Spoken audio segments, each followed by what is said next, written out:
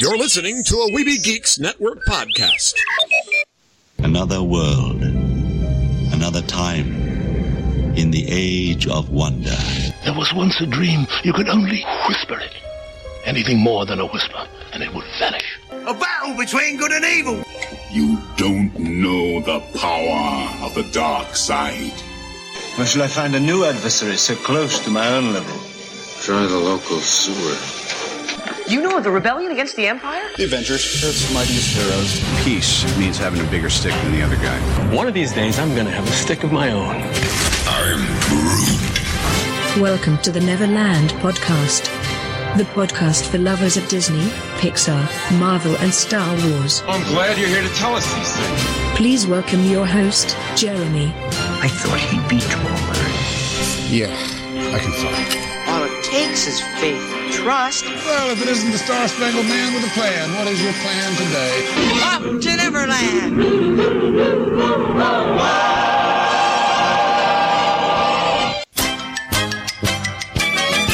Well, take your pixies out of your pockets, Neverlanders, and fly away with me to Neverland with your happiest thought, of course. You have to have that first. I got this all in the wrong order, but you know how this works. But I, of course, am your Spider-Pan Jeremy. I'm ready to lead the way into Neverland. And as it's usually a good rule of thumb to not fly to Neverland alone, we've brought our buddy with us. That's going to have some music play here when the thing behaves. Eric Warren. Eric Warren. Eric Warren. There we go.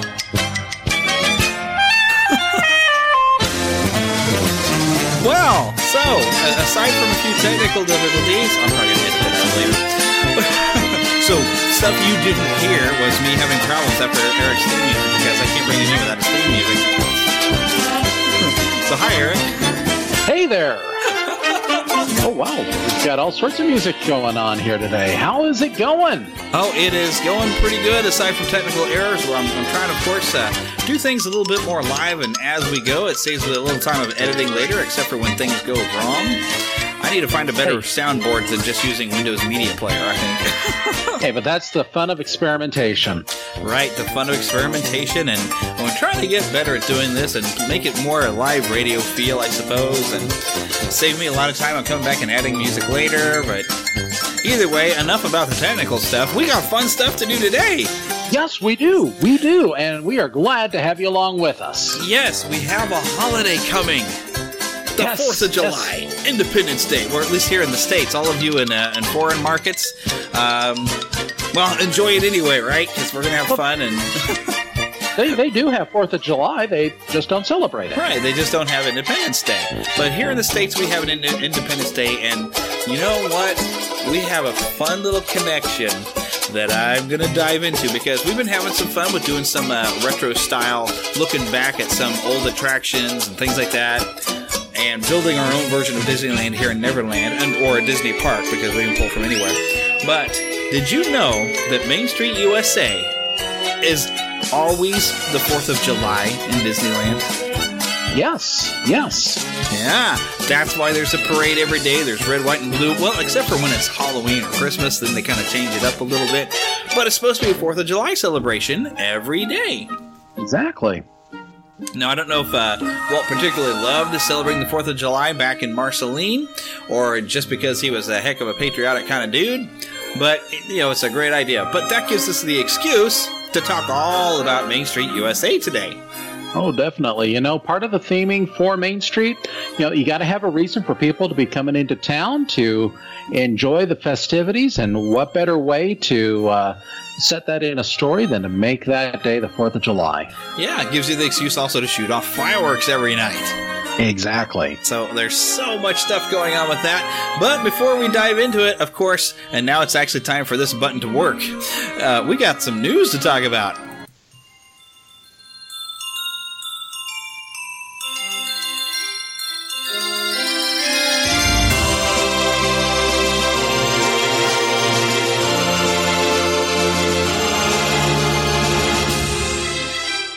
Spanning the Disney and geek universe to bring you the best in comics, toys, movies, and entertainment. This is news from around Neverland. Okay, I tell you what, there was more stuff going on this week than I really realized was going to be happening. It's been busy. It's been actually quite busy. And we even have some new stuff happening in the parks. Now, this isn't really a surprise, but Disney has officially released a statement that Donald Trump will be added to the Hall of Presidents as a speaking character, but they've been doing that since, I believe I read, 1993. So for quite some time. It's not a surprise, but this is suddenly now controversial because there's people who don't like him. Well, guess what? Every president has people who didn't like him and didn't vote for the guy. Get over it. Who cares? It's just part of history. But I've seen people be like, trying to make a controversy. It's not controversy. It's just Disney doing what it always does. They're going to write something for him. He's going to say it. It'll be in there. Go if you want to. Don't go if you don't want to. That's fine. It doesn't matter. I'm not a big fan of the guy myself, but he's the president. I respect the office. I was able to enjoy the show the first time I saw it. It had Barack Obama. I wasn't really a big fan of him either, but the speech he had was really good, and it actually was pretty cool seeing these replicas of all these presidents, including Barack Obama, because like I said, you respect the office, even if you don't agree with the guy that's in it, right? That's right. And, the great thing about the Hall of Presidents is that it's not so much about who the current president is. It's about the story of America, the story of how we came to be, who we are, and who we're going to be. It's not about who's sitting in the office at that present moment. Yeah, and I love the current thing in there with Morgan Freeman because it really goes and shows how the presidency, as far as the office, really what that means to us as the people. It's a great film strip that's in there right now. I figure there might be a whole new show coming in with this because they brought in the new show with Morgan Freeman when they brought in the Barack Obama figure. So when the Donald Trump one gets done here later this year, there might be a whole new show with some of the same elements. But I really love that it highlighted through all these different presidents and how they met us, in the nation, of what's going on in the nation and how they led us into those times, and clips from different speeches from even George W. and from Bill Clinton and stuff when tragedies happen. Such great stuff. And so you gotta just love what goes on in there. And if you love this country, you can sit through that and enjoy it for what it is. And it's not that they're just adding a new animatronic of President Trump, but they're also making some improvements as well. They're upgrading the theater with a new sound system. They've got lighting and high-definition projection in there now. And there's a multi-screen viewing experience that's been used in prior versions of the attraction, but it's going to be coming back with an even wider vantage point of our country's history. Certainly it's not just a new president. They're making all sorts of changes there and just making the show bigger, better, and hopefully a bit more welcoming to everybody. Yeah, and I think it'll be exciting because it's got like a big 3 screens right now. We're down at Walt Disney World, and there's so much going on and so much to look at as the story of America is being told. And then of course they pay special attention to Abraham Lincoln, which was Walt Disney's favorite president, and before they unveil that fantastic animatronic who comes out and speaks. But they set up the story of the Civil War and everything. It's a great program. And to go even bigger screens, I'm excited. I want to get down and check it out. Yeah, it's definitely something that you'll want to see and check out, regardless of your views of whoever's sitting in the office at the moment. Right, because it's not about your views, and leave your views at the door when you walk in Disney Park and just have fun, people. Come on, it's Disney. Exactly. So, yeah, don't worry about your characters of the world. You just get there and let it go. Let it go. Don't hold it back anymore. Okay, never mind.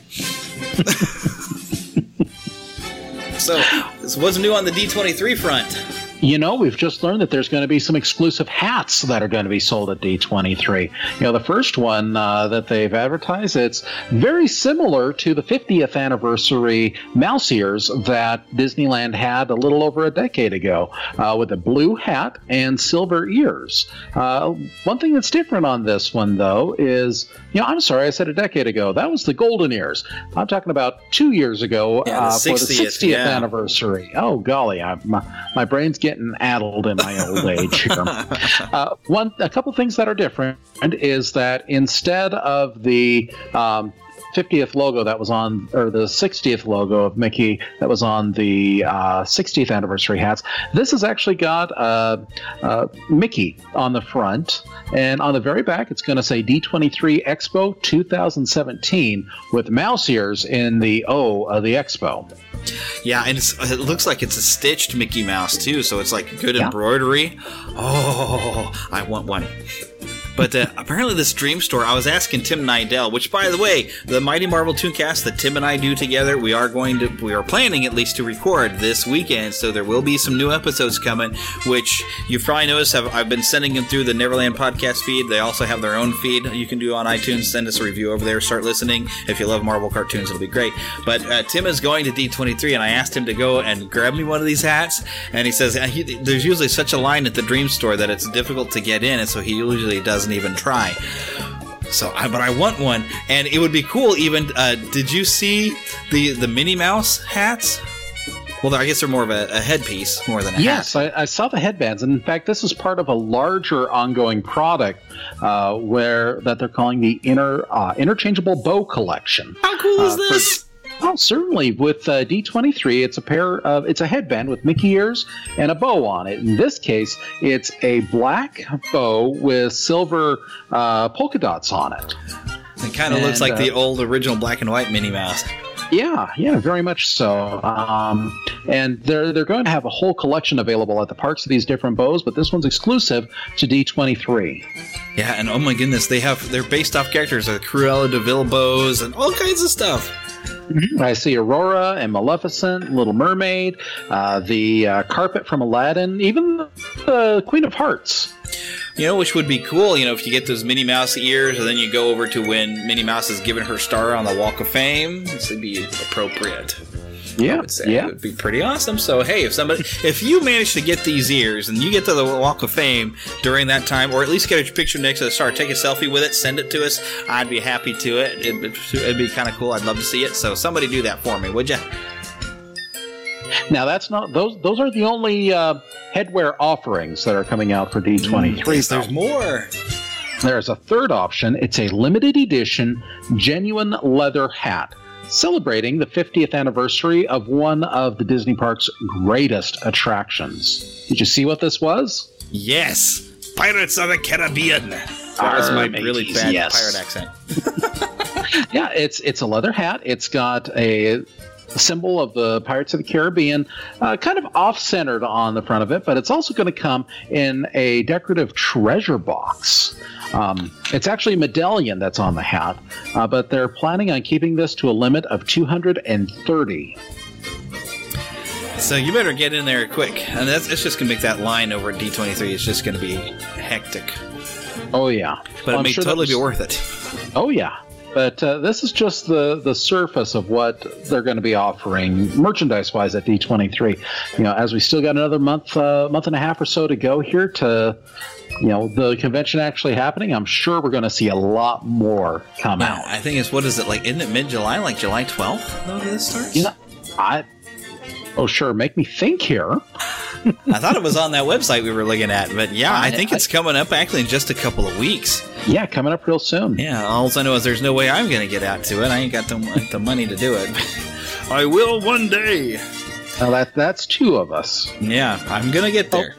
Actually, it's July 14th through the 16th. Yep, see? Knew it was coming. So if you happen to go, let us know what you thought about it. Send us a little review or a trip report about going to D23. And we would love to hear about your experience there. That'll be fun. So, oh golly, this is big, though. Although I really wanted to get the NES Classic. I didn't manage to get one, and I heard that they quit making the things. Yes, I am... Well, I was going to use stronger language, but I'm majorly bummed out that I could not get my hands on one. Yeah, and it doesn't make sense. If something is selling well, you keep making it. Mm-hmm. Duh. But I guess they were just in a hurry to pull it back. Maybe they'll put it back on the market at the same time. But we have announced from Nintendo, and maybe you've heard about this, but there is a Super Nintendo Classic being released. Going to retail at $79.99. Coming out this September, September 29th, right, of course, in time for Christmas. And oh my gosh, the game lineup. Of course, now some of these I have actually on my Wii that I have, and I've got a special controller to play Super Nintendo games. But Super Mario World? Yes. Super Mario Kart, I'm loving that. Where it all began. Yes. The Legend of Zelda, A Link to the Past, still, well, I don't know if it's my top favorite anymore. After Twilight Princess, I really loved that one. That was so cinematic of Zelda games, but Link to the Past is definitely one of my tops. Oh, yeah. F-Zero, which I think I played a little bit. I know it was a big deal when it came out as a racing game. They were really excited. Super Metroid, still the best Metroid game ever, in my opinion. Street Fighter 2 Turbo, my goodness, I played the dickens out of that thing on a Super Nintendo with a friend of mine. My thumb still hurt. Well, you never got to play against me, so you'd have other parts hurting. Anyway, I was actually our neighborhood champ at playing with Ryu. We'd have me and my friends around the neighborhood. We'd have little tournaments, and I usually would win. Of course, I'm the one who had a copy of the game, and so I was playing it all the time with the same character. I was getting good. Wasn't always that good in the arcade though, because I'm so used to thumbs that when I played an arcade, I couldn't adapt it well. But anyway, Super Punch Out, which I never played Super Punch Out, but I figure it plays similar to Mike Tyson's Punch Out. Castlevania 4, which I don't believe I have played. Still the greatest one of the Castlevania games is going to be that PlayStation 1, Symphony of the Night. Love it. Donkey Kong Country, which I never played, but I know people are just crazy about the Donkey Kong Country games. Oh yeah, I'm looking forward to that one. Insanely difficult, I hear. Yes. Mega Man a lot of collecting. Yeah. Yes. Yeah, the next generation of Mega Man. Yes, indeed. Which I played a little bit of that one. I had a hard time getting into Mega Man games because they were very, very difficult, and I just didn't have the patience for them. Because by the time you got to the boss, you were half dead, and the boss would be near impossible to hit and not die instantly. Now, Kirby Superstar, 8 games in 1, it says. I'm not sure exactly what this is. This might be something was specifically done for this, because maybe so they could pack all the old Kirby games into something. I'm not sure what this is. It could be. I really don't know. I've never played a Kirby game, but Heather has, and Heather loves Kirby games. Oh, I got addicted to Kirby when I was, at the time. I loved those games. Maybe because they were so easy for me, as opposed to Mega Man. Final Fantasy 3, which I believe in Japan would have actually been like Final Fantasy 5 or something like that. Which I may have played this one a little bit, but I've never completed a Final Fantasy game. I just don't have that kind of patience. I don't like hitting a button that says, "Okay, make my character attack now," and then I have to wait, and I can't get into that. Kirby's Dream Course. Don't know what this is either, but it makes me think it might be a racing game, but I don't know. And then Star Fox! Yes! Love it. Oh my goodness. And not just Star Fox. Never before released Star Fox 2! Yes! Because Star Fox, the first one, wasn't difficult enough. Although I did manage to complete Star Fox. I played the dickens out of that thing until I finally beat it. So having a new challenge in Star Fox 2, awesome. Which I guess there's a Star Fox. Yes, there is some other Star Fox games, I guess, on some other Nintendo systems that I've never played, but, that's okay. Then Yoshi's Island. I remember renting that, playing that a little bit. You got Baby Mario in there. It was kind of fun, but I don't think it was as fun as, like, Super Mario World was. Super Mario RPG, Legend of the Seven Stars. Never got to play this one. Heard it was fun. Oh, yeah, it is a great game. It's another Square game, like the Final Fantasy series, but it incorporates everything that's Mario's world, and then some. It's a really good RPG.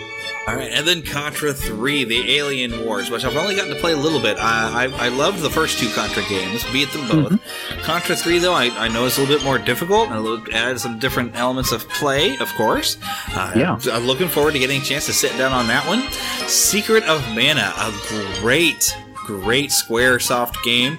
Takes a while to get used to the control, because it's almost plays like a Legend of Zelda game, but you have to time your sword swings to hit and then wait for whatever your enemy was to kind of stand back up to come back at you before you can hit it again, so you have to time it out.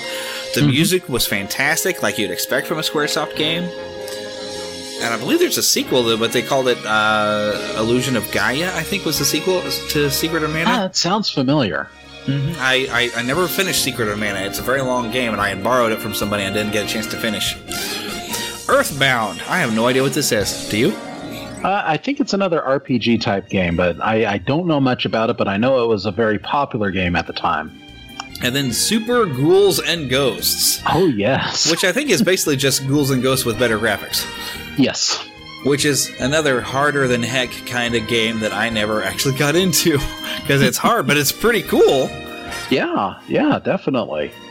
So, yeah, some great titles on it. I'd love to see more, but hey, we'll take what we can get. Yes, I'm hoping this is just the beginning. Of course, a lot of these games, like I mentioned, they are available on the Wii, and I'm sure, I've only got as far as the Wii. I'm sure the Switch, they probably have ways for you to play these old games that you can purchase them and download them digitally, because, people still love these things. So, but I hope they put out the classic one also. Oh, yeah. Well, if they've gone from NES to Super NES, maybe next Christmas we can look forward to a Nintendo 64 version.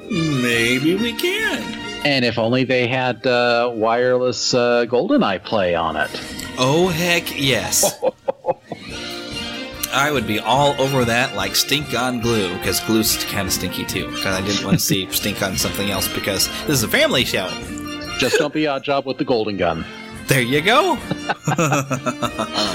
And there was even some fun cheats for GoldenEye that would be fun to get out and with again. But yeah. Oh, yeah.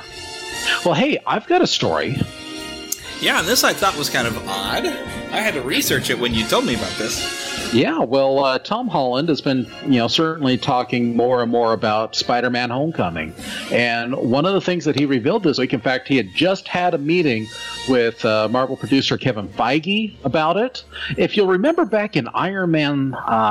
Actually, I think it was Iron Man 2 rather than Iron Man 3. Yeah, it was Iron Man 2. Let's get back in the Wayback Machine. Yeah.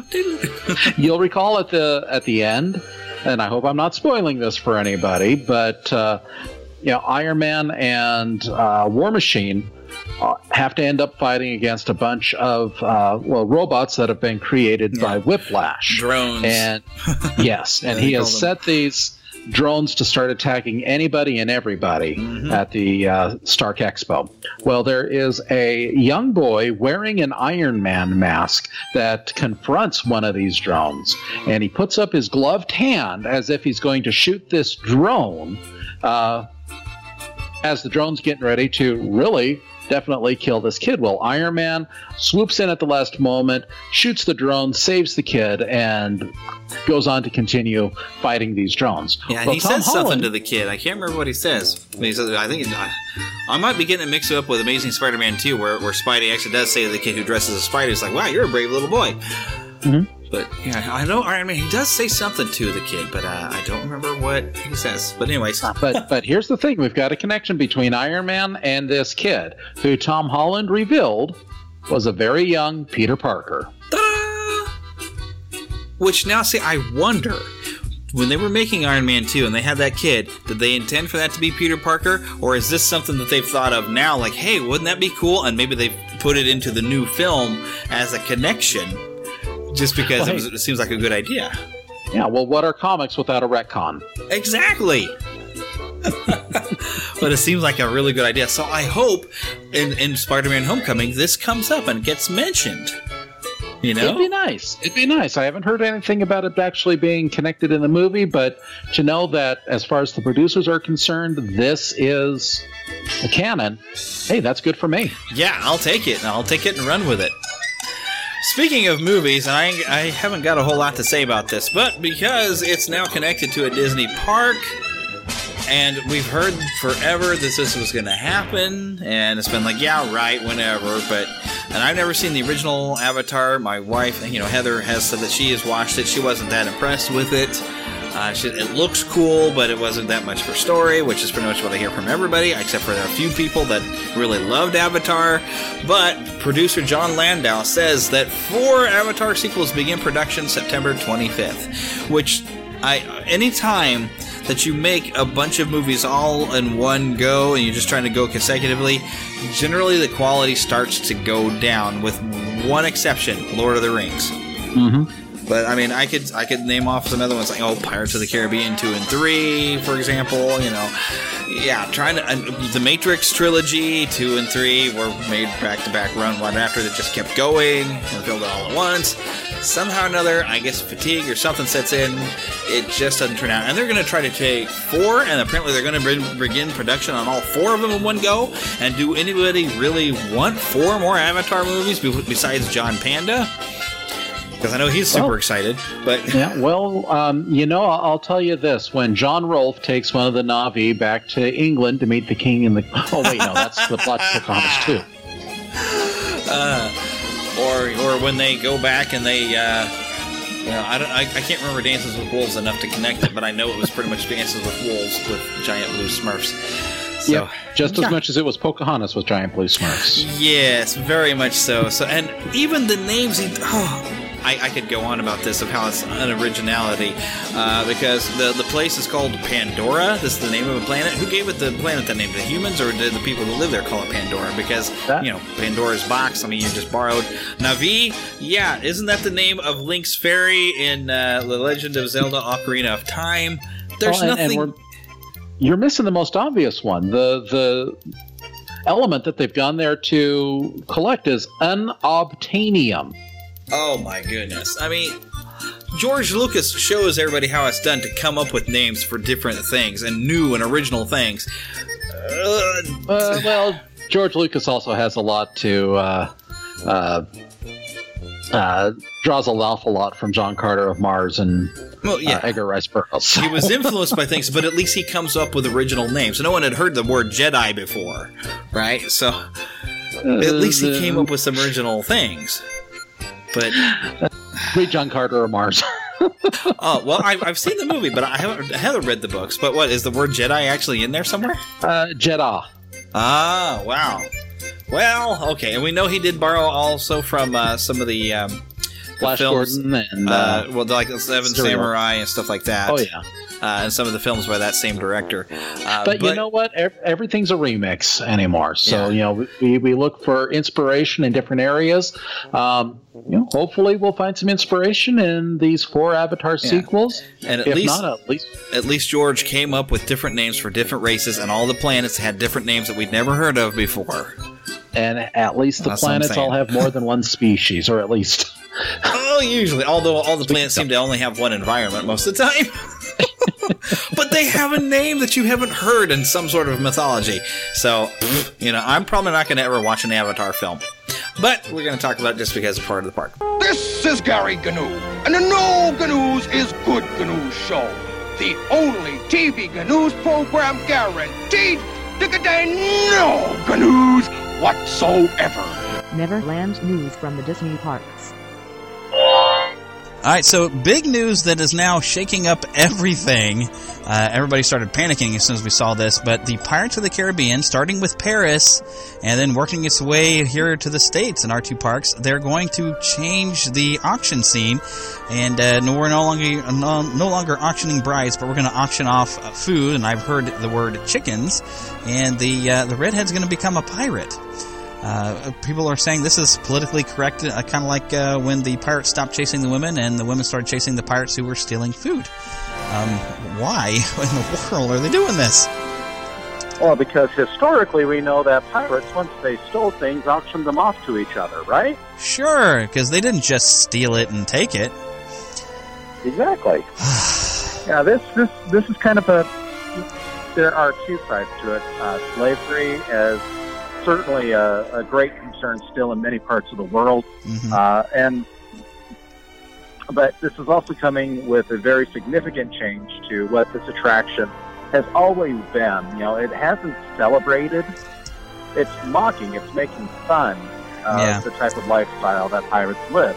They were very well aware of that. Walt was very well aware of it as it was being built. He was looking for the humor in this situation. Yeah, it was a sense of whimsy over bad people. Let's face it, pirates were bad people, but the modern Disney wants to, we've got a film franchise built off being pirates as heroes. You've got a cartoon, Jake and the Neverland Pirates, that are, we're all kids and we're pirates and we're happy pirates. Oh, but Captain Hook is still a villain. And it just doesn't make sense.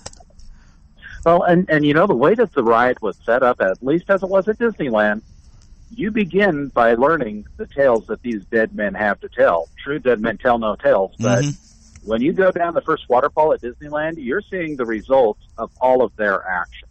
You see pirates on an island who have stabbed and killed each other over their treasure. You're seeing pirates who have died laying in a bed, grasping and looking at their treasure.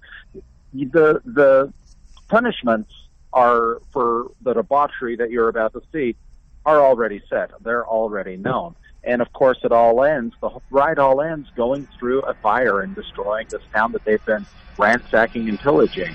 The consequences are already clear. So, again, it's just kind of confusing why they want to alter and change the story that they've been telling at this point. Yeah, because we want to have happy pirates when, the original ride seems like, there's that sense of whimsy, but that also sense of scary and spooky. Oh, the pirate's curse. And you find out the pirate's curse is really the pirate's own greed.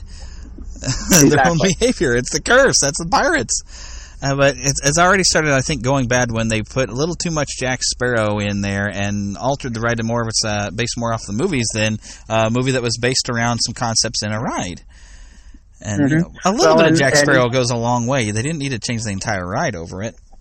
Well, Jack Sparrow was not the first volley in this attack against Pirates of the Caribbean. As we had mentioned, many, many years ago, they went and they took out pirates chasing women to replace that with pirates chasing women carrying food. There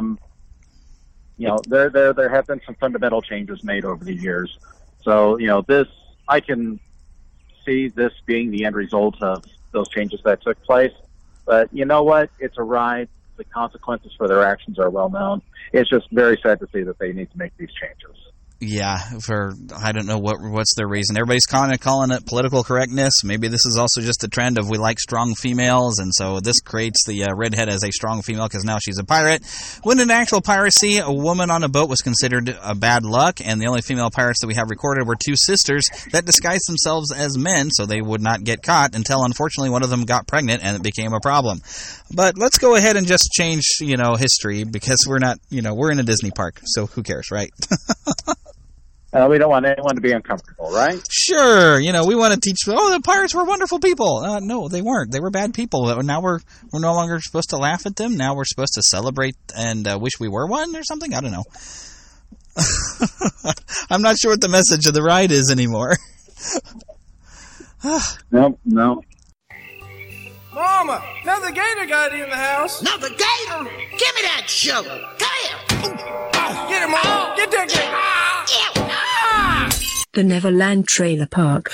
Speaking of Star Wars, as you were about to say, we've got a little look at Star Wars Forces of Destiny. And let's take a listen. BB-8, hang on.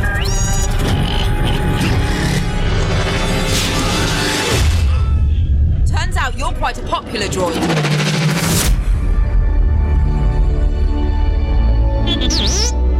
How did I find you? I'm just lucky, I guess.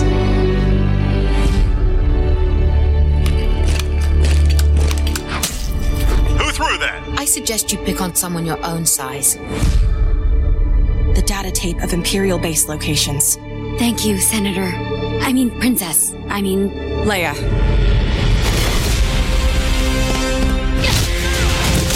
Stormtroopers. The choices we make. The actions we take.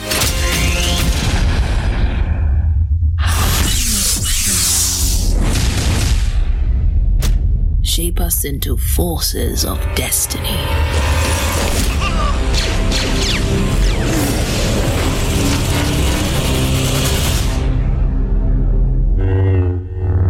Alright, so July 3rd on YouTube, July 9th on Disney Channel. These are going to be 2 to 3 minutes long. Star Wars Forces of Destiny is going to focus on some of the female heroic characters from the Star Wars universe. Some that we're familiar with from previous incarnations in the Clone Wars or the prequel films or the original trilogy. We even have Sabine from Star Wars Rebels. And of course, from the new trilogy, we get to see some adventures of Rey, which they're fitting this all around the stories we know and making it all to be canon, which is actually pretty darn cool.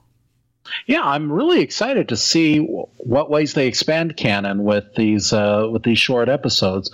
Certainly the Gennady Tartakovsky Clone Wars series from the early 2000s did a lot to help fill in what was going on in the Clone Wars, and I know that that's not canon anymore. Yeah. But certainly, well, to me, it's still canon.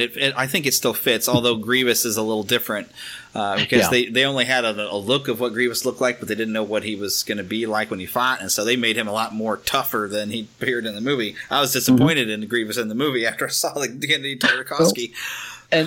And certainly it impacted canon going forward. We got Asajj Ventress out of that series. Yeah. So certainly a lot of good things, but it's canon, right from page one and going forward. So it is going to be interesting to see how these characters interact. I mean, Sabine with Leia, that is, that blows my mind, and at least it lets me know that we've got at least one more of our rebels lasting beyond the Battle of Yavin. Yeah, because I didn't see anything on Hera yet, and we've got season 4. Who knows what else is going to happen in season 4 still coming? Well, we already know that Hera is with the rebellion as Rogue One. Right. So, but I want to see a cartoon with Hera. But speaking of Hera and Sabine, wow, look, quality animation done with computers, and then we get this. Yeah, the look of this is a little disappointing. I'll admit. This is looks to be a Flash animated program that is not fully utilizing the benefits that Flash provides. The characters are static. Their eyes are really not moving. They're not. It's very limited animation. I mean, I have seen people do Flash animation decades ago that looked better than this, and this is Disney. Disney, you expect quality in the animation. And between this and what I'm seeing of the new Spider-Man, which, by the way, there you can see they've got some webisodes for the new Spider-Man series, I'm not really impressed with the animation at all. I'm really disappointed because it's like they're slumming. Well, I think a lot of it just may have to do with the budgets that these filmmakers are being given to create these. Which, it's Disney. Don't they have the budget to make quality? Disney has the budget to do pretty much anything that they want to do, but they also look at the bottom line very closely. And, when it's an animated series for YouTube, they're not going to go to the same extent as they will for an animated feature. But they do plan to show it on the Disney Channel, so you'd think they'd do with a little something. I mean, especially with Spider-Man, that is going to be an XD series. They need to step up. Disney Channel, the same Disney Channel that shows Future Worm. There you go. Rest my case. Yeah, and they wonder why. Maybe it's just because I guess kids are still watching this, but I don't think kids have gotten exposed to the quality of animation that we're accustomed to. Well, again, we've got Rebels, which all three of my kids are thoroughly steeped in. And that's quality animation. Love that show, good. And I'm doing my best to get them to watch the Clone Wars as well. Again, this is another way to get more Star Wars lore out there, to make some more connections between our characters and our stories. And, the animation may be poor, but if the stories are good, that makes up for the way it's being presented. Yeah, at least for the most part, but I'm always going to have that part of me going, ugh. Sort of like that Tron series, the animation was a little choppy. So I had a hard time getting into it at first. I still haven't watched the entire series. It's all gone from Netflix and whatnot. And the story was good, but the animation on that was really bad, and Heather couldn't even stand to watch it. I just got Hulu and discovered that it's available there. So maybe I'll be able to give a report one of these days. Yeah. I think I've seen half of it. I might still have it on my DVR, but...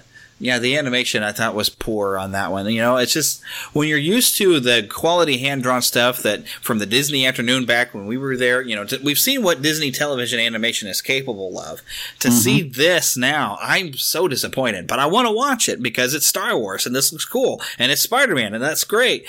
But, I look at it, I'm like, oh, I know you can do better. I know you can. This is Disney. So, yeah, Walt would probably be throwing a fit if he saw this, Walt would be doing a lot of things, I think. Oh, yes.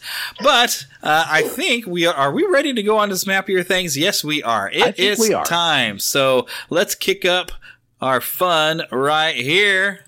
To Disney and beyond. Oh! It's time to go to Main Street.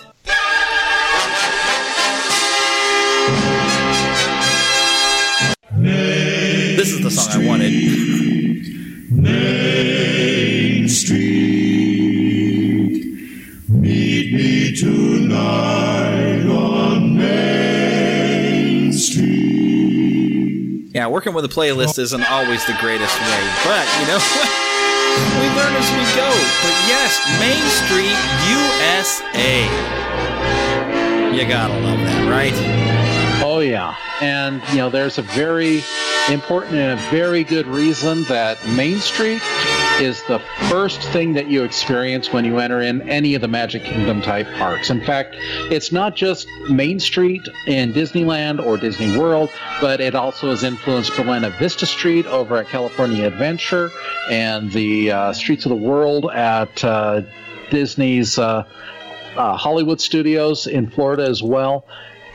There's something about this iconic piece and slice of American history at the turn of the 20th century.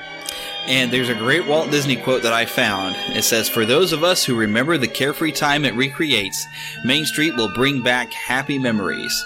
For younger visitors, it is an adventure in turning back the calendar to the days of their grandfather's youth." Of course, now your grandfather was probably not going to have been around in the 1930s when this is based around. But your great-grandfather, maybe. If perhaps. If he's still with you, hopefully he is. Well, and Walt speaks from experience. You know, it's well known that Main Street was created to evoke the same feelings that he had for his hometown of Marceline. Yes. Which I know you've been to a time or two. Many times. Although Heather kind of says no. I was hoping to actually go up for the 4th of July this year to see, you know, the decorations, and they have a carnival there. They shoot fireworks about 11 o'clock. There's events actually that started to even today when we're recording this on Wednesday, and there's events running for a week over there in Marceline. So if you get a chance to go and check it out this week, go ahead.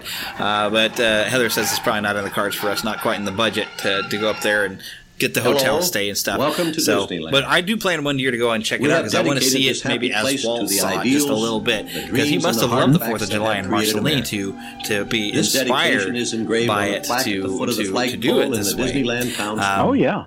And of course, suddenly as we do find some influences in Coke Corner. Which I have found, of course, what the real Coke Corner is. This was kind of a discovery they made in Marceline was they were tearing around on a building. It turns out that there was an extra wall had been built outside from a wall, and they tore out the extra walls that got to the wall underneath and found a faded Coca-Cola sign that was actually on the corner of a building that did remind them. It was this old jewelry store, and it did remind them actually in Disneyland of the building that's there. And so they realized this is the real Coke Corner. And so they got somebody from Coca-Cola to come out and repaint the sign on there. I've got a photo of it. And so we know why there is Coke Corner, because there really is a Coke Corner.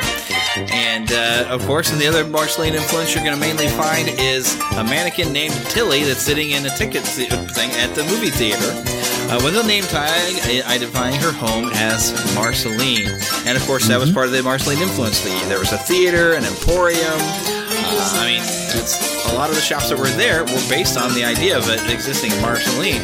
But that's not quite where it got the look. No, not quite. In fact, while Marceline served as the inspiration, the visual side of Main Street came from Harper Goff's youth in Fort Collins, Colorado. You know, it's amazing. You can take a look at pictures of some of the older buildings in Fort Collins and place them side by side next to the buildings you'll find on Main Street, and with very few differences, you'll see it's almost the exact same building, same type of structure work, the same type of architecture. It's really amazing. You've got the Emporium that is similar. You've got the fire station. You've got City Hall. Several buildings there on Main Street are echoes of architecture that you'll find in Fort Collins. Yeah, and Harper Goff must have loved his hometown the way he really recollected it. And yeah, I've looked at some pictures online, and I really want to visit Fort Collins just because of the architecture. Yeah, I'm in Denver this weekend, and if I had any way to do it, I'd be heading up the road to Fort Collins. Not in the cards this time, but maybe another trip.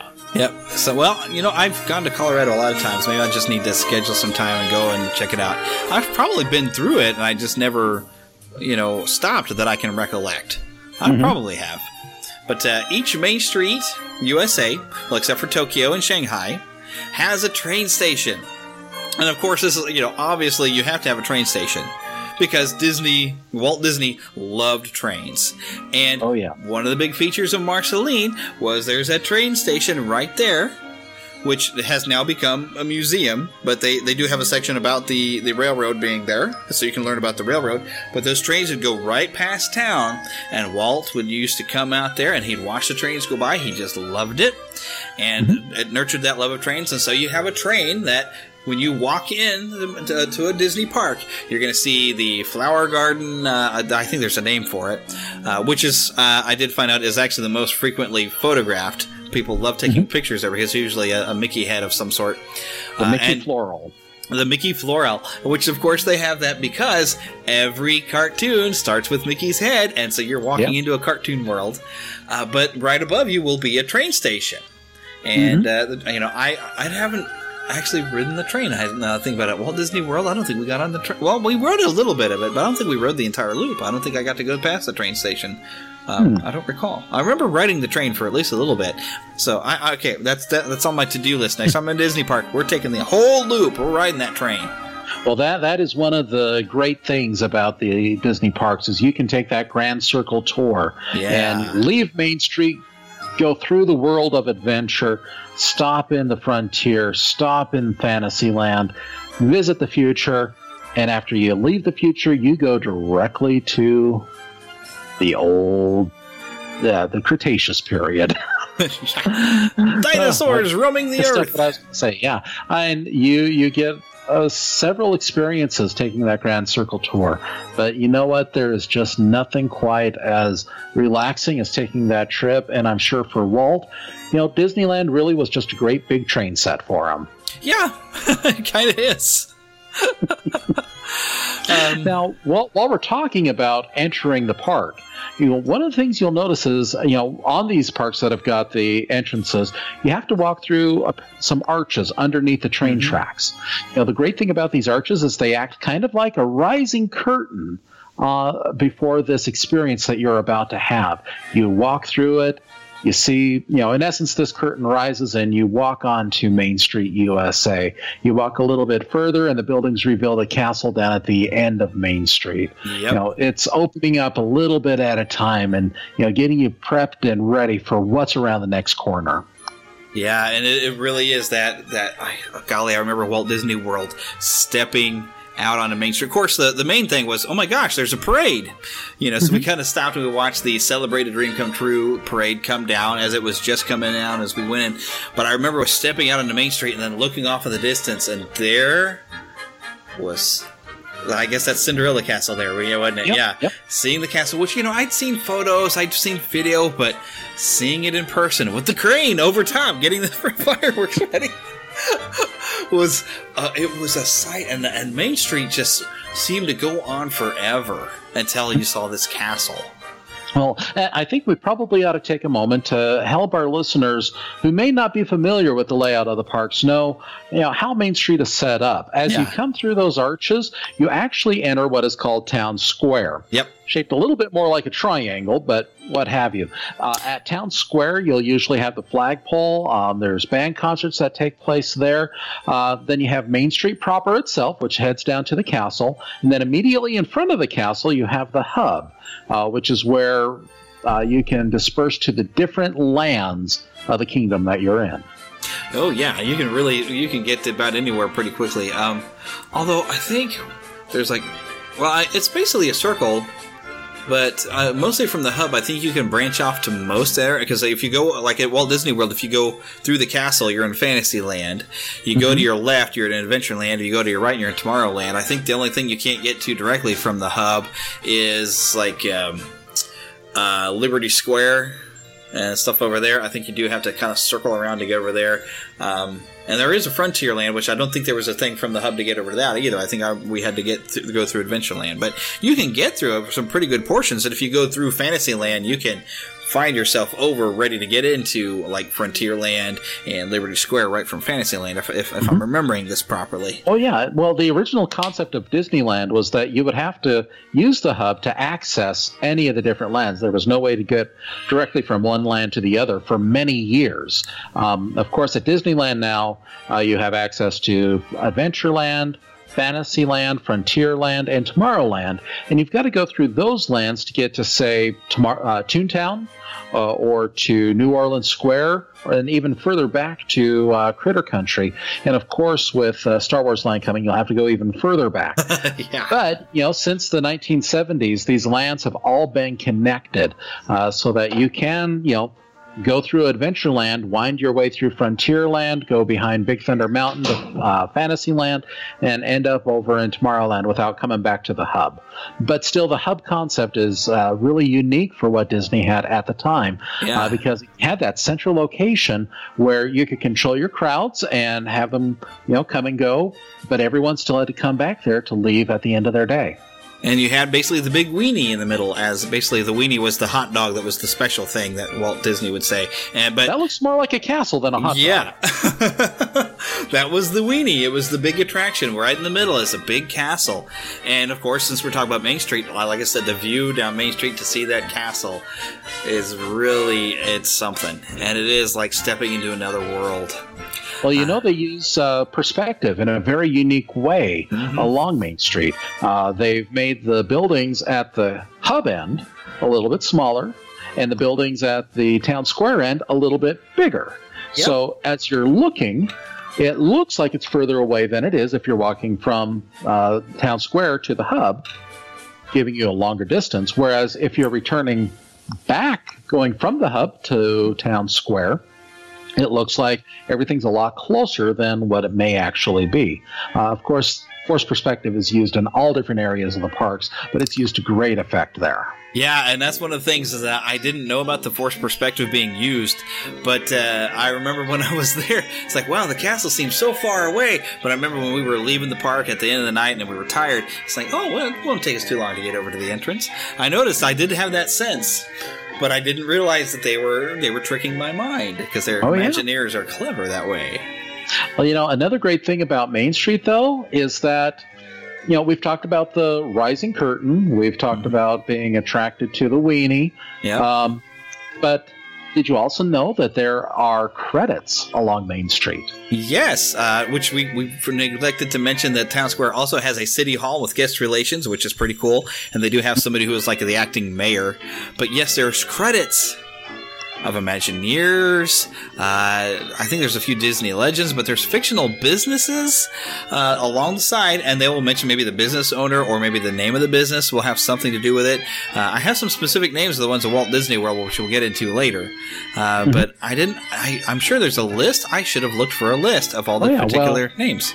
At both Disneyland and Disney World, there's a window advertising a contractor by the name of Elias Disney. Ta-da! Walt's father, who was a contractor in real life. Right. You'll find a theatrical agency, which is owned by one Wally Bogue, who produces golden vaudeville routines. You may also see... Was Wally Bogue the one at the Golden Horseshoe Review, the comedian? Yes. That's what I thought. And another window you'll find for exotic art by Mark Davis, one of Disney's animators and one of the Imagineers who brought Disneyland to life. One of my favorites is for the Sherman Brothers on Disneyland's Main Street, which advertises the songwriting team. Of course. And then Ub Ironworks apparently gets something for cameras. Have you seen that one? Yes, and it's a stereoscopic camera shop. Now, one thing about Ub, while he was very instrumental in the animation beginnings of the Disney Company, he also developed many special effects technologies which are still in effect today. And, of course, a lot of that was using camera trickery and, being able to manipulate the images in front of the camera camera to come up with these expressive vistas, and to use the sodium screen at the time to layer in different effects. Was awesome. Oh, definitely. Now, this is something I found to be very interesting. And I don't know I guess there was a lot of crowd noise when I was at Walt Disney World, so I didn't really get a chance to listen. But apparently, if you listen closely, you can actually hear some conversations coming from the windows along side streets, including a dentist appointment gone wrong. Yes, very much so. Dr. Betts. Now, another great thing about Main Street is you will, if you go into, what used to be the Market House Pantry, which is now a Starbucks, you'll find a couple of old phones along the wall. If you pick up and listen, you're actually getting involved in a party line from the turn of the century, talking about different dress sizes or just getting stuff from the general store.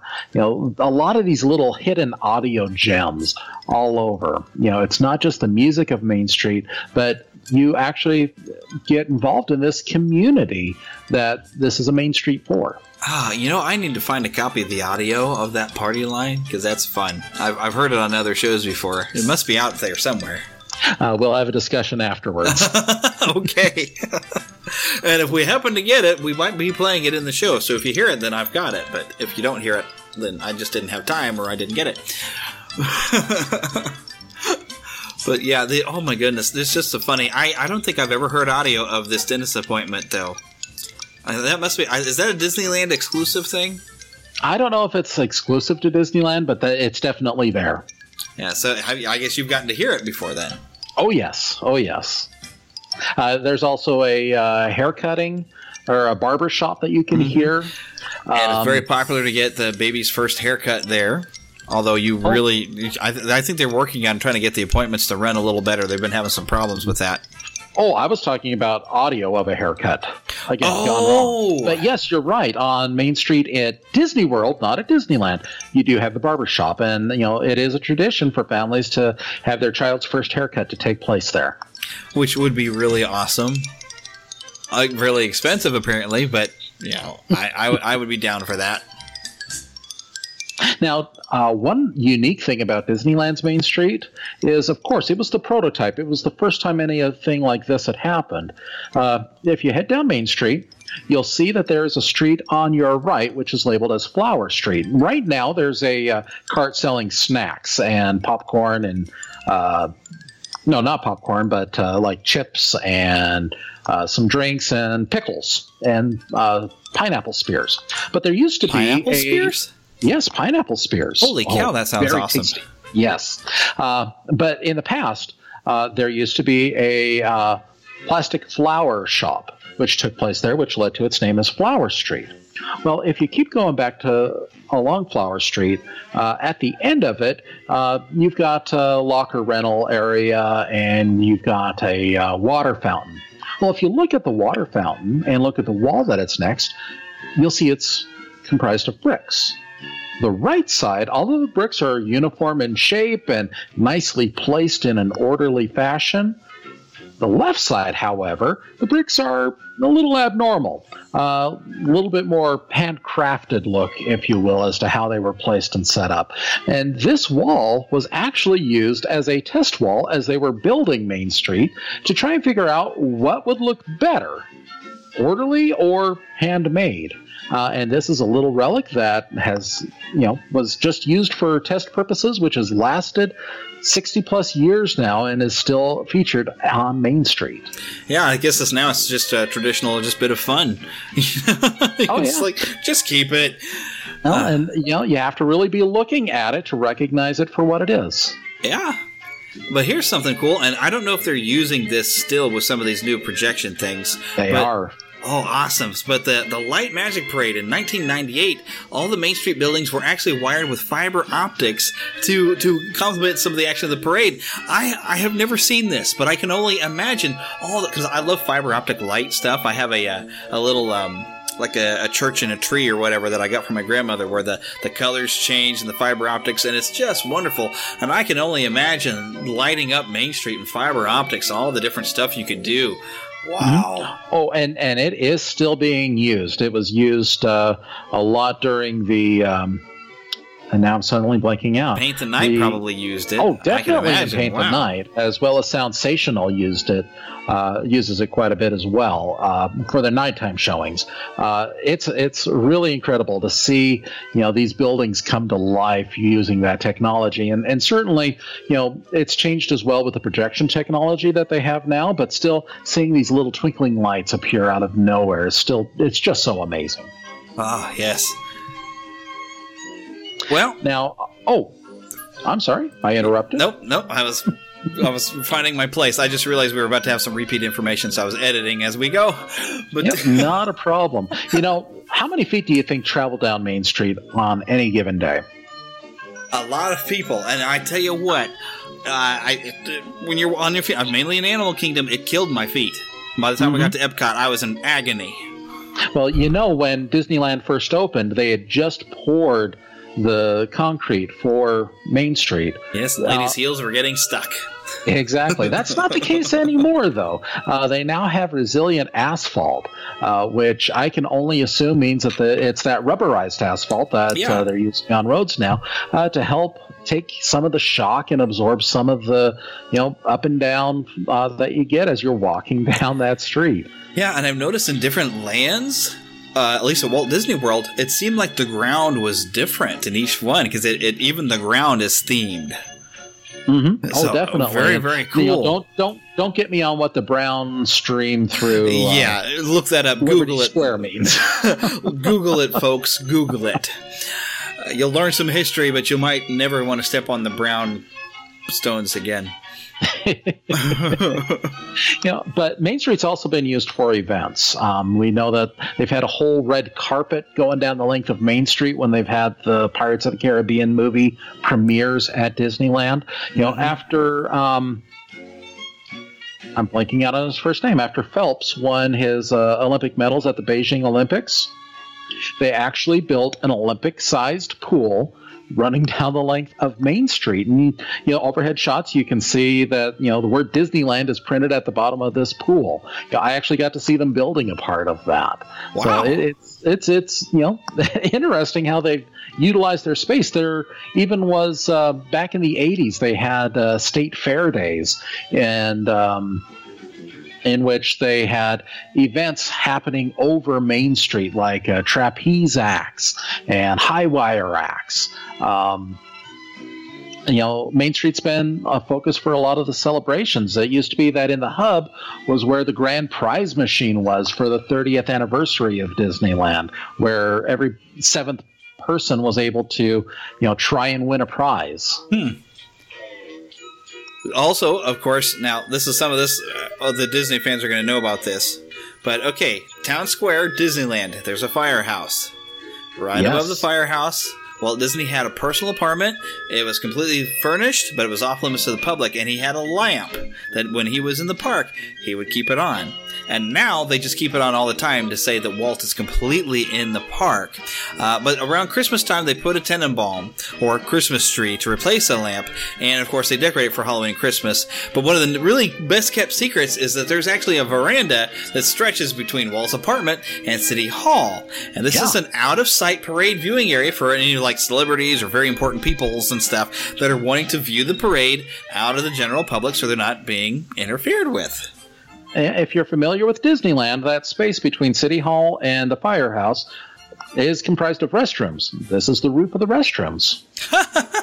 So, yeah, you get a private viewing area there, celebrity, but you're going to be over the toilet.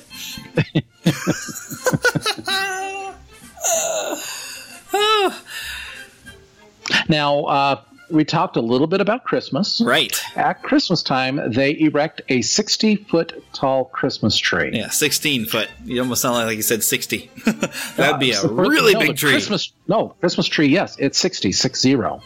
Wow. Okay, so the things I found was said 16 feet. Now, 60-foot high jack-o'-lantern. I'm looking at the notes wrong.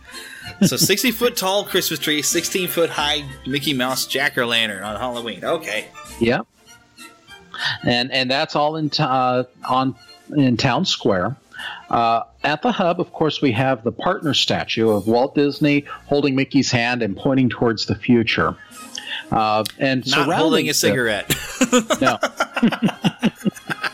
And surrounding this statue are smaller statues of Minnie Mouse, Donald Duck, the White Rabbit, Chip and Dale, Goofy. I think some of the dwarves are out there. Pinocchio. Yeah. Actually, the dwarves are in another area. Oh, that's right. They're in that like topiary, aren't they? Well, I'm thinking Walt Disney World, I guess. There's a topiary of Snow White and Seven Dwarfs, but in Disneyland, you actually do have statues. Yes, there is a wishing well, right? Which you got to go off a little path to get to it. And lately, they've been using it for meet and greets with Aurora or Snow White. However, when you're at this wishing well, if you look over to the right of the castle, you'll see a waterfall with Snow White and all 7 dwarves, including Grumpy and his Rumpy. Yeah, and the fun thing is all the statues are actually the same size, but with forced perspective, Snow White is further away and seems bigger. Yep. That's so clever. I love it. Oh, but that partner statue was sculpted by Blaine Gibson and was added in 1993, which I find interesting because you generally, as being a Disney fan, you think of that partner statue as just being part of it, but Walt didn't really like having images of himself. So they actually had to come back and do something later after he was gone and say, you know what, we need to put something in. And the partner statue, I think the original one is actually at the Walt Disney Studios. Yes. And they've made replicas at the Disney parks, which I'm pretty sure if we have one in both Disneyland and Walt Disney World, they probably have them at some of the overseas parks as well, I would imagine. Mm-hmm. Oh, yes, they do. It seems like you have to. Now, one thing about this statue, I'll tell you, at the end of a great day at the park, it's awfully tempting to walk up to it and just say, "Thanks, Walt." Yeah, and I hear people do that when walking past the apartment, too. As they're leaving the park, they wave to the lamp and say, "Thanks, Walt." Some people in this conversation do that. I'm sure you do. I have not been to Disneyland, but believe me, I'm going to do that, and I may have a little tear in my eye at the same time. Who knows?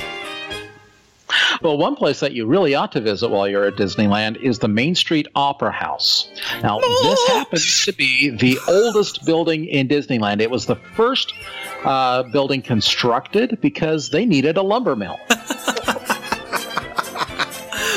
Which is pretty awesome. Mm-hmm. Now, the Main Street Opera House did serve as for a little while as a it actually didn't have much going on in it once Disneyland was completed until the mid-'60s when a president moved in. Huh. Oh, now, yeah, like Abe Lincoln, I guess? Mm-hmm. Exactly. Now, also, part of the Opera House facility, there is a former Bank of America that's there. One interesting thing about this Bank of America is, well, what days of the week are banks usually open? Or not open, rather. Yeah, Saturday and Sunday, although my bank is now open early Saturday morning, and I think they're starting to be open on Sundays now, too. So, yeah. For many years, that was the only bank that was open on a Sunday. Well, because they want you to be able to get your money so you can spend it in the park. That's true. The bank is now the Disney Honest Shop, which sells exclusive items, very high-end items. But that facility between both that and the Abraham Lincoln Theater also hosts a rotating museum and gallery showcasing pieces of Disneyland history. Some days you can walk in and you'll see concept art for Pirates of the Caribbean or for the Casey Jr. Other times you might walk in and they might have the animatronic of the groundskeeper from the Haunted Mansion right there. Cool. So you actually can get a lot of interesting history. It made me think of the Emporium, where you can go in and find all these pieces of artwork and stuff and Disney history to buy that will cost you a fortune. Yes. But while you're on Main Street, this is actually, I find this to be very, very cool. This is something I don't know that I really noticed, but this is, I guess, in Disneyland and maybe not Walt Disney World, because Walt Disney World, I know Main Street's a little bigger. But it is there at Disney World as well. Okay, but there is some scents that they put out. But around the holidays, they get to put gingerbread out into the air. Most of the times, though, you're probably going to smell vanilla. Either way, they're making you hungry for the treats. And guess where you can buy some, I don't know, vanilla ice cream, some cookies, some gingerbread cookies, right there on Main Street. Well, and it's not just that they're pumping out the scent. You can actually see cast members inside creating these treats. Right. They're making the treats, waft the smell out into the street. One tradition that a lot of people try to take advantage of is every Christmas season, you can go and you can watch them make candy canes. Yeah, I'd love to do that, but I really shouldn't eat the things. But other times of the year, you'll see them making marshmallow treats where they put marshmallows on a stick, dip them in chocolate, and decorate them.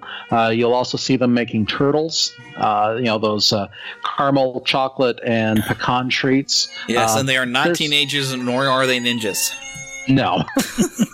But certainly a lot of treats are made there that they package and sell right there. Oh, you know what? They could probably make an entire market if they actually sold those in candy stores around the world as well. That's what licensing is for. Yeah. Which licensing? Oh, I'd love for them to actually license out some sort of miniature of this. But the Grand Canyon diorama, which is actually I don't know if it's still the largest, but when it was put in, it was the largest.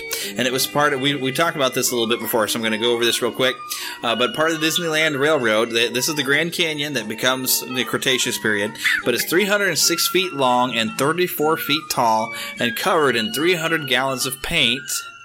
And I actually have a quote here, or they talk about Kay Mallins, who I've talked to before. She's been on the show, curator of the Disney Hometown Museum. She actually said to the St. Louis Post-Dispatch back in 2012, "I do not think it is a coincidence that a train station was the first thing people passed at Disneyland when it opened. Walt loved trains." Mm-hmm. And having a diorama along it, and with you said earlier, it's like the whole thing is a train set, and I've seen some miniature stuff. I would love to see like a train set that even has the diorama hidden in it somewhere. That'd be I don't know. I just think that would be kind of cool because I don't know where it's actually placed. I know it's there, and if you do the whole loop, you get to go through it. But I don't know where they hit that diorama. Oh well, I can easily answer that for you. It is between the Tomorrowland station and the Main Street station. It's but is it a building or like a? It is a building. It is a building. Once you're inside the building, you'll realize that it does not extend too far out in front of you. I'd say maybe 20 feet tops. But the way that the diorama is designed, you've got elements that are up close in front of you, rock work, stuffed animals, and painted on the wall is the Grand Canyon itself, complete with a wonderful sunset. You see it through the seasons. You start in the summer and end in the winter. You'll also find Native American, what appears to be a Native American structure having been built there as well. So yeah, it's not really all that wide once you're in it. However, when you move on into the primeval world, there's a little bit more room there to accommodate the animatronic dinosaurs. And so now the building that this is all in, is it like a Main Street style building? Or, I guess it's kind of on the in-between. Oh, no. No, there's no theming on the exterior of the building because no guests are not looking at these buildings. Basically, if you were to have a top-down view of Disneyland, these buildings are being blocked by Space Mountain and the backstage area of between Tomorrowland and Main Street. So you're actually kind of going a little bit outside of the usual park area when you're going through this then. Oh yeah, I mean you actually enter into the buildings. Huh. So okay, see, I'd always wondered about that. As you enter, it looks like you're entering a cave. Mm-hmm. And as you're coming out, you're looking the other direction, so I've never noticed what it looks like when you come out. Huh. Yes, I would always was curious, because where do you hide this sort of a thing to not ruin the illusion of Main Street as you're coming out of it and pulling into the Main Street station there? Yeah. And honestly, as you're standing on Main Street, you cannot see anything related to it at all. Yeah, because again, the train is up about 15 feet above you on the berm. And there's a bunch of foliage, trees, bushes, and whatnot on that area of the park, so you really can't see more than a few feet down the track.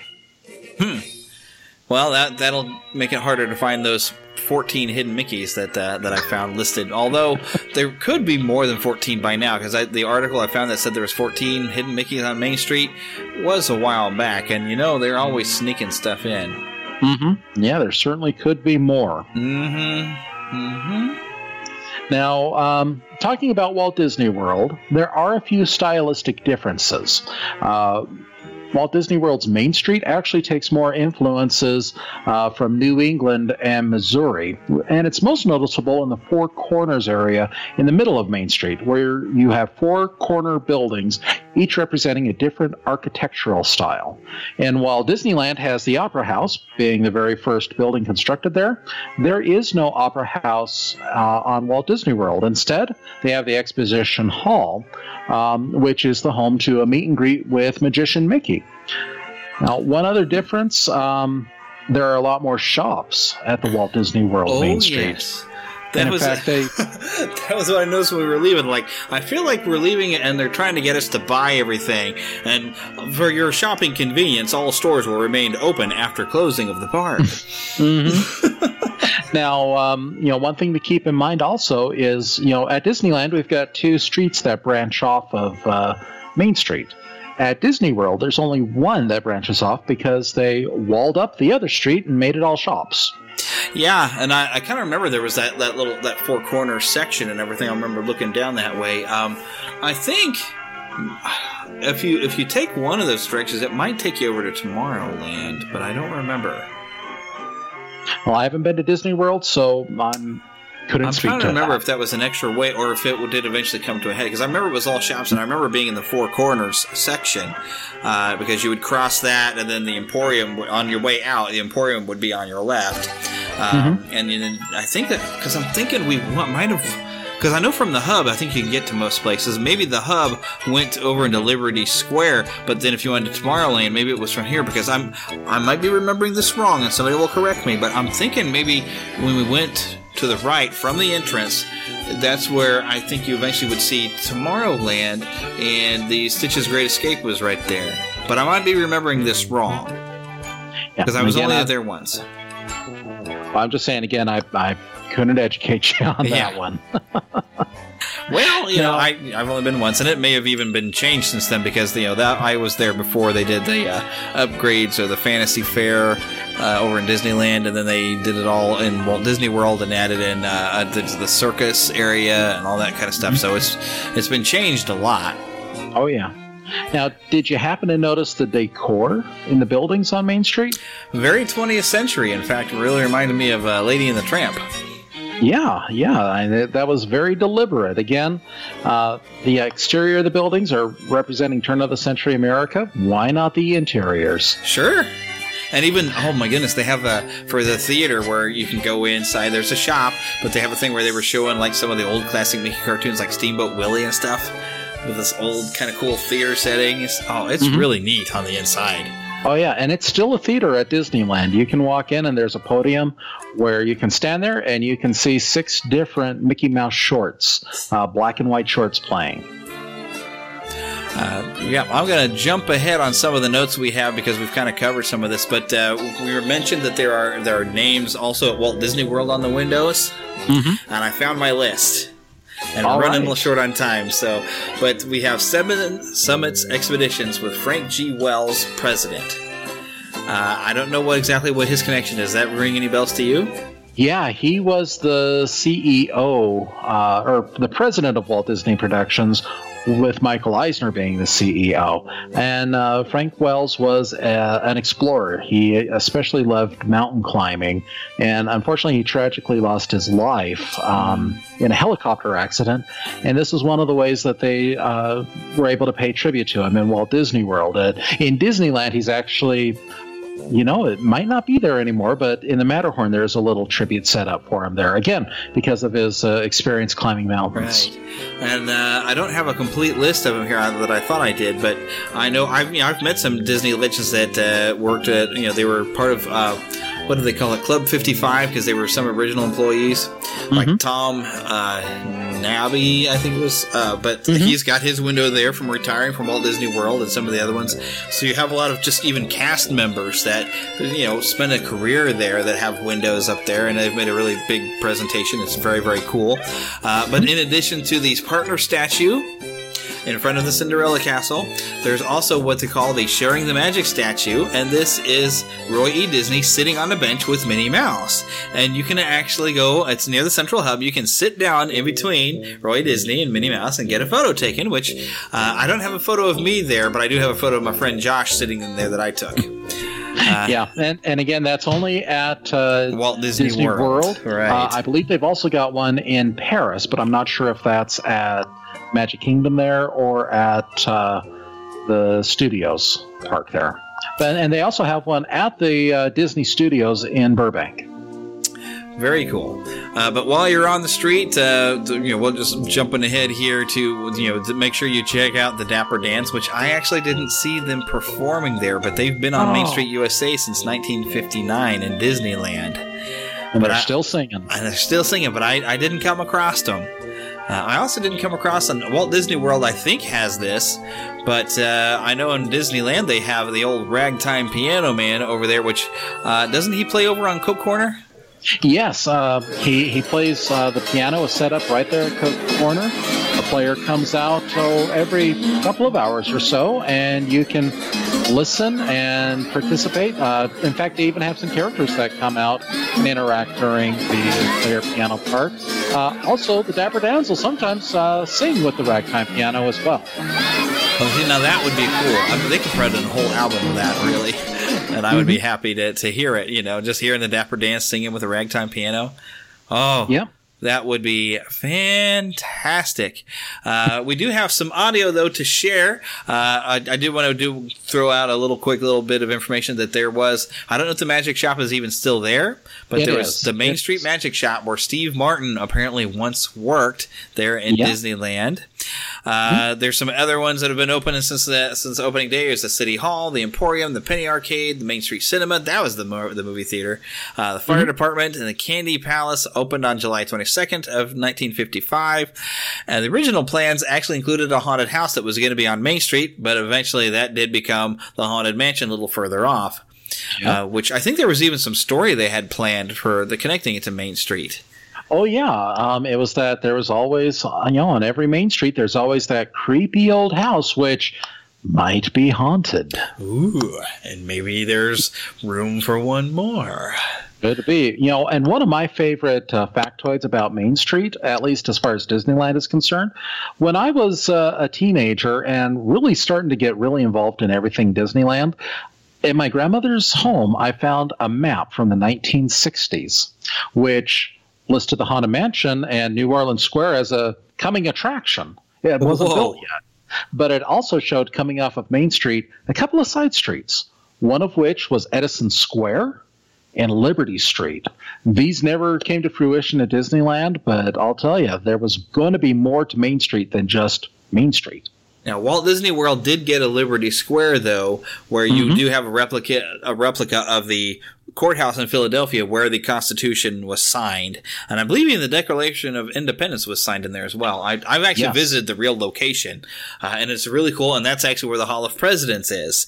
And that's also where you're going to find the brownstone streets, which we won't discuss why it's brownstone. But you'll also find the Muppets there now, too. Yes! I totally want to go down and see the Muppets because they're doing some American history. And it's a great tribute to the founding of our country, which, guess what? Independence Day, July 4th. See how we've come full circle? There we go. See, it's like we plan these things. See, we know what we're doing when we don't mess up. See?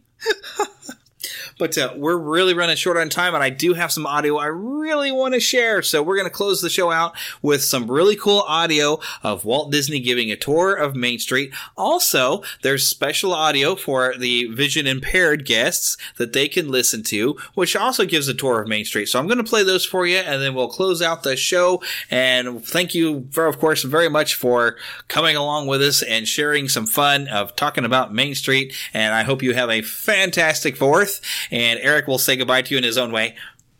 I'll say goodbye to you in my own way. There you go. Say goodnight, Eric. Good night, Eric. I know it's terrible, but we had to do that joke because we've never gotten to do that joke before.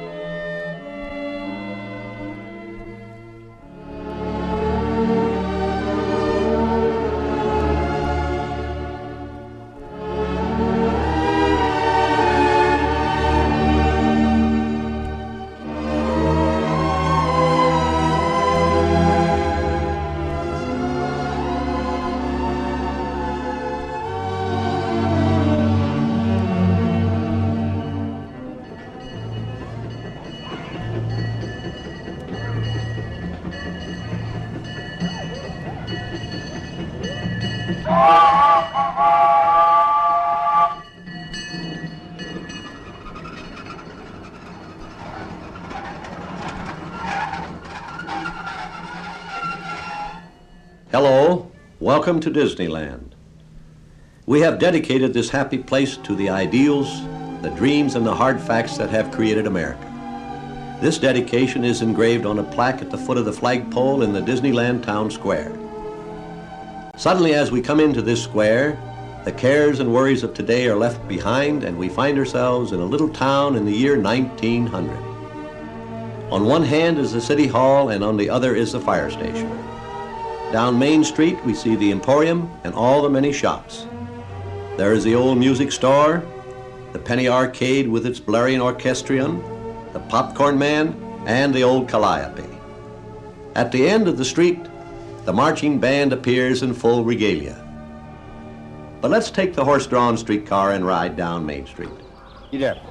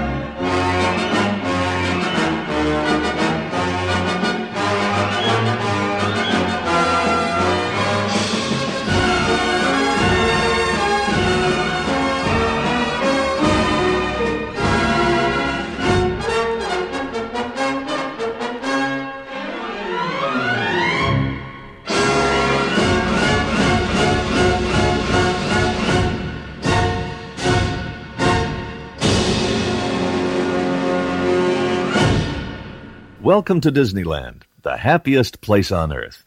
We're pleased that you've chosen to visit us, and we hope this tape will make your visit an even more enjoyable one. My name is Jack, and it's my pleasure to be your host. Before you begin your journey, a few words about Disneyland in general. Disneyland is a first, an original. Since the day it opened in 1955, more than 100 million people have come here from the four corners of the earth to participate in adventures unique in all the world. Here, tomorrow is today, and yesterday is forever. Within the thematic realms of Disneyland are wonders of every shape and description, medieval castles and rocket ships of the future, explorer canoes and streamlined monorail trains, snow-capped mountains and colorful deserts, jungle elephants and flying elephants. All in all, Disneyland is over 50 major adventures and attractions showcased in 7 different lands or realms: Adventureland, Frontierland, Fantasyland, Tomorrowland, New Orleans Square, Bear Country, and the land you presently are in, Main Street, USA. A land of warm, welcoming colors and old-fashioned Victorian-styled buildings, Main Street, USA is the first land to greet visitors to the happiest place on earth. Here, in an atmosphere of turn-of-the-century America, you can answer alarms in 1900-era fire engines, putter around in 1903 vintage automobiles with fringed canvas tops, enjoy riding open-air double-deck buses of the type used in major cities at the beginning of the century, or experience the fun of riding a real horse-drawn streetcar. Here, too, is a land wherein the sounds themselves convince one that the past indeed lives again. The rich harmonies of barbershop quartets, the bright spirited rhythms of marching bands, the easy-listening melodies of town square concerts, and certainly most memorable of all, the hiss, chug, and puff of the old-fashioned iron horse, and the station master's accompanying cries of board. Main Street is also the home of the Walt Disney Story, a stirring, free attraction offering rare film footage showing the art of animation, priceless memorabilia, nostalgic photographs and awards, skillfully displayed in a fitting tribute to the life and accomplishment of Walt Disney. This attraction is climaxed by Walt Disney's greatest audio animatronic achievement, Great Moments with Mr. Lincoln, which highlights numerous speeches of the great emancipator. Of course, no Main Street, be it young or old, would be complete without a variety of shops, stores, and restaurants, and Disneyland certainly obliges. Here, as you walk the length of this memory-filled land, you'll enjoy listening for the bongs and pings of an old-fashioned penny arcade, the spoon-against-glass tinkle of the once-common ice cream parlor, and the rinky-tink melodies emanating from Coca-Cola's refreshment corner. Even your sense of smell will remind you of a bygone era, of a time when freshly squeezed orange juice was a commonplace refreshment, of a time when the old-fashioned candy store was one of the most frequented places in town, of a time when fresh, hot popcorn was a popular street corner commodity. All this awaits you along Disneyland's Main Street, USA. Enjoy it and linger as long as you like. Thank you for listening to the Neverland Podcast. We invite you back next week for more fun and adventure. Until then, remember to keep a pixie in your pocket. It's that young at heart, positive attitude that you can share with others. And remember to visit our website at neverlandpodcast.com. There you can find links to our news page, our shop, our contact page, where you can easily send an email to podcast@neverlandpodcast.com. You can also find our Neverlanders page, where you can find out how to become an official Lost Boy or Pixie, because girls are too clever to get lost. Become a real Neverlander. Please feel free to leave us a voicemail at 816-226-6492. And be sure to follow us on Twitter at NeverlandPcast. And like our Neverland Podcast fan page on Facebook. We also have a group on Facebook for you to join. We also appreciate your support to keep the Neverland Podcast up and running. Visit patreon.com/NeverlandPodcast to donate to keeping the pixie dust alive. Copyright content featured on the Neverland Podcast is copyright of their respective creators and used under fair use license. All original content is copyright of Blue Band Productions And a very special thanks to Yeehaw Bob Jackson at yeehawbob.com for our new ending music. God bless. Hello, everybody. This is Yeehaw Bob Jackson. Neverland Podcast, we love you. Neverland Podcast, we love you. Neverland Podcast, it's true.